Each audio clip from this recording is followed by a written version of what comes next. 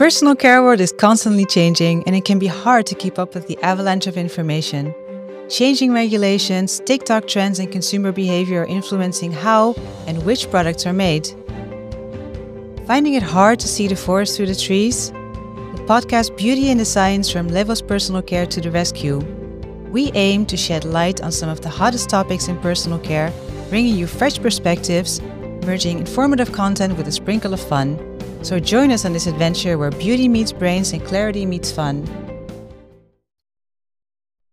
Welcome to a new episode of Beauty and the Science podcast. I'm your host Larissa, and today we're going to be talking about green marketing. With me today is Melati Kusama. Melati just finished her master's degree in business development in Hamburg, and for her thesis she did research on green marketing and the impact of product claims on how sustainable a product is and if it influences buyer behavior. Welcome, Melati. Thank you for being here today. Before we dive into your research, would you mind giving us a quick overview of what green marketing is? Yes, sure. So basically, green marketing refers to any promotion for environmentally friendly products or services. And for companies who wants to start implementing green marketing, I would suggest to start focusing on the dimension of green marketing itself. So there are three dimensions. The first one is strategic green marketing, which refers to any top management decision or actions that wants to integrate sustainability values into their long-term environmental strategies. The second dimension is internal green marketing, which refers to any actions to set green culture throughout the organization, to encourage and prepare employees to develop their required skills and abilities for them to execute a successful environmental strategy.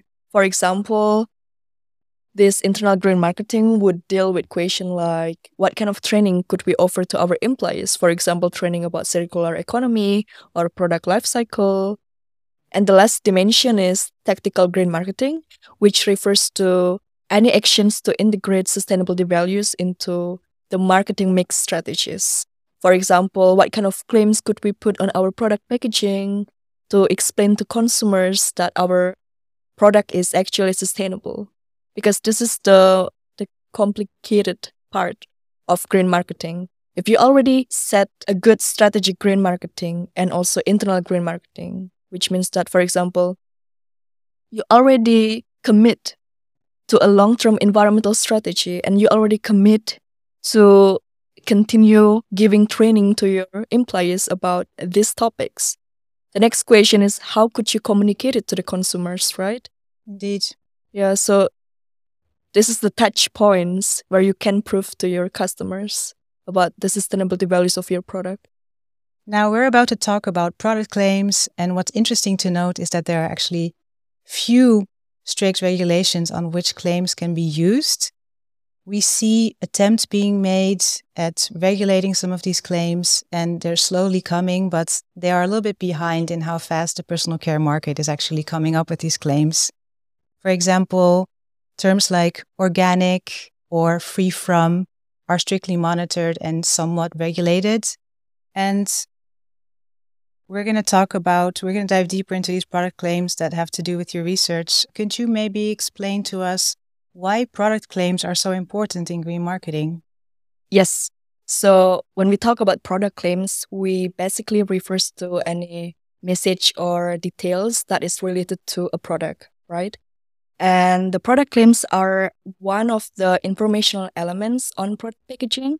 So for example, we know colors or fonts, but these are the visual elements of product packaging.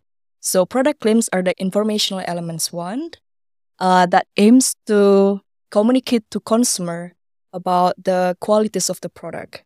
And product claims are considered an essential product attribute because consumers usually perceive them as informational, helpful, and credible cues that they can consider before they buy a product.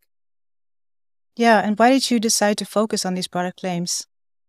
First, because the use of product claims is actually pretty common in many industries, in personal care and also in food and beverage.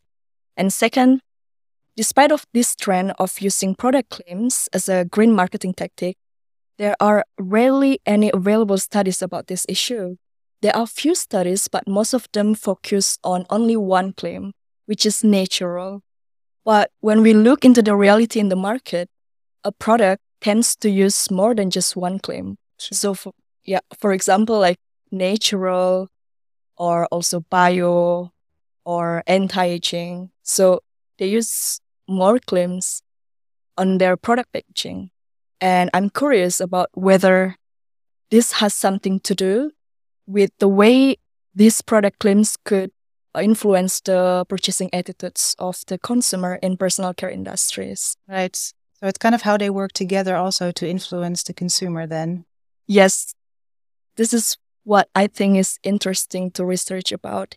And yeah, to fill this research gap, my research aimed to study the impact of the use of various product claims and how these various product claims could influence the consumers' purchasing attitudes towards sustainable personal care products. Very, very interesting, I think, research here, and very courageous to be testing so many things at the same time. So I'm really excited to hear more about this. Could you dive a little bit into how you went about testing this? So I know you worked with the value system of the test groups in combination with different groups of product claims, as you just said.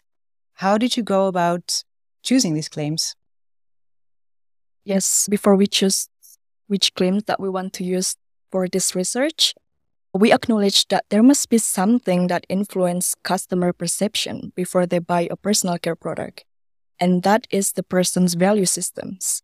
So the person's value systems can influence their purchasing attitude towards personal care products because these values can guide a person to search for products that align with their values, which can ultimately result in different behaviors when it comes to using personal care products, for example.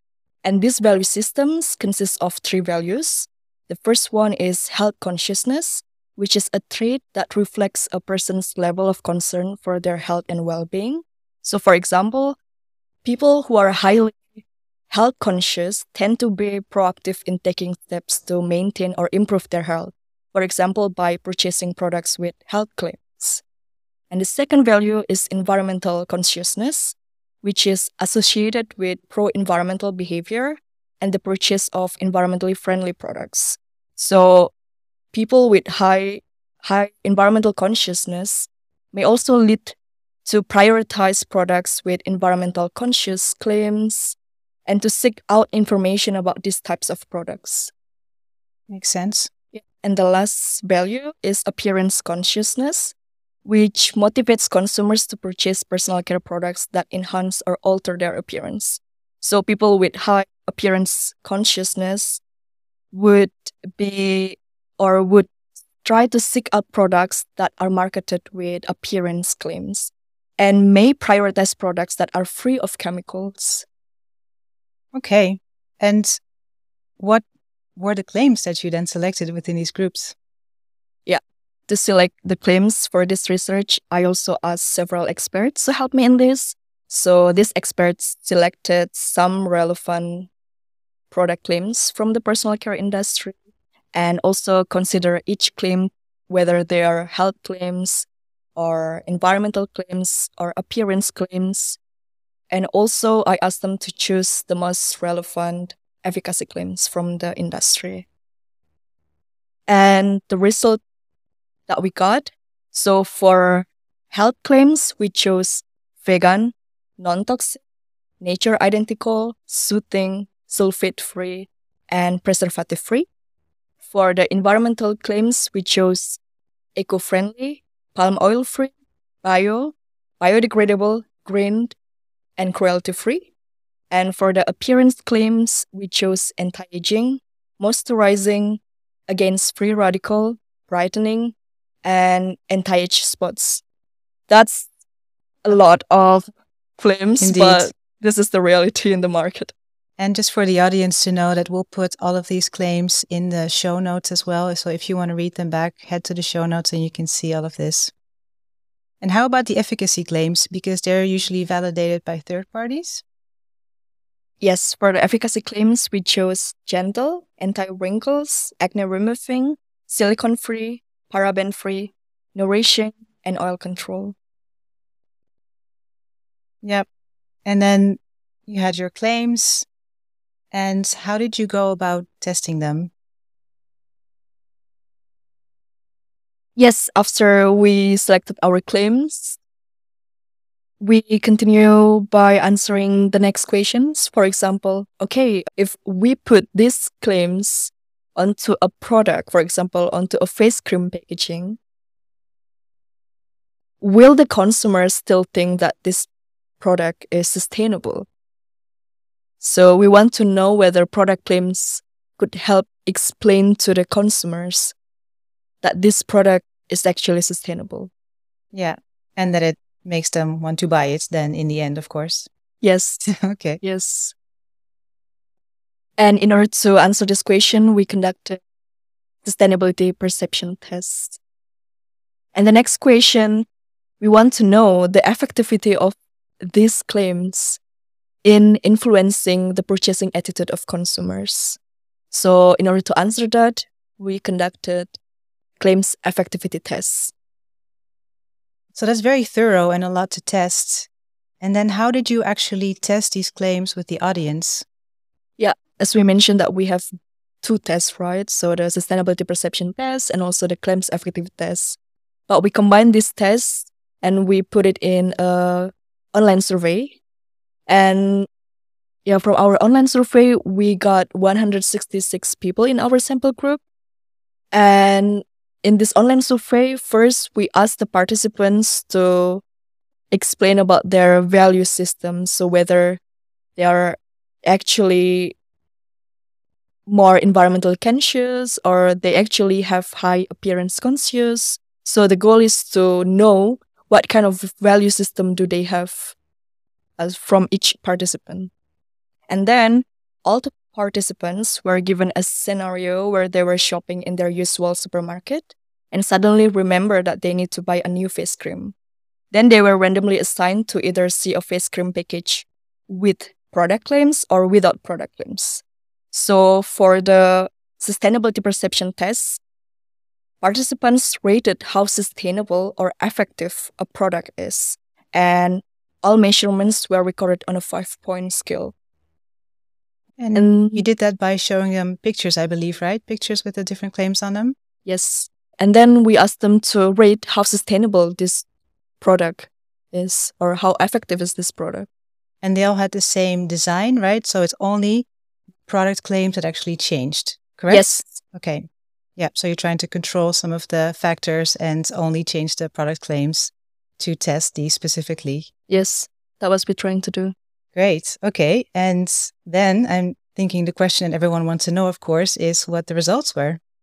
From our result, we found that the participants perceive the products with environmental claims or with health claims to be more sustainable than the products with no claims at all.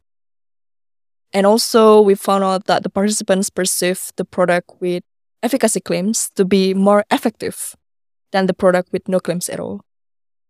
And what about the appearance claims? Yes, that's interesting from our results because we found that participants perceive product with appearance claims to be less sustainable than the product with no claim at all, which is crazy. That's very interesting indeed. Why did this happen in your opinion? How can you explain this interpretation?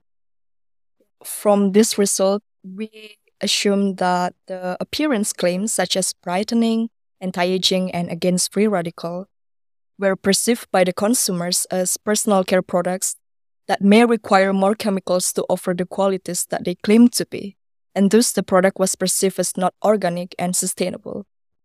And then if we go to the second part, were these claims then enough for the participants to positively impact their buying behavior?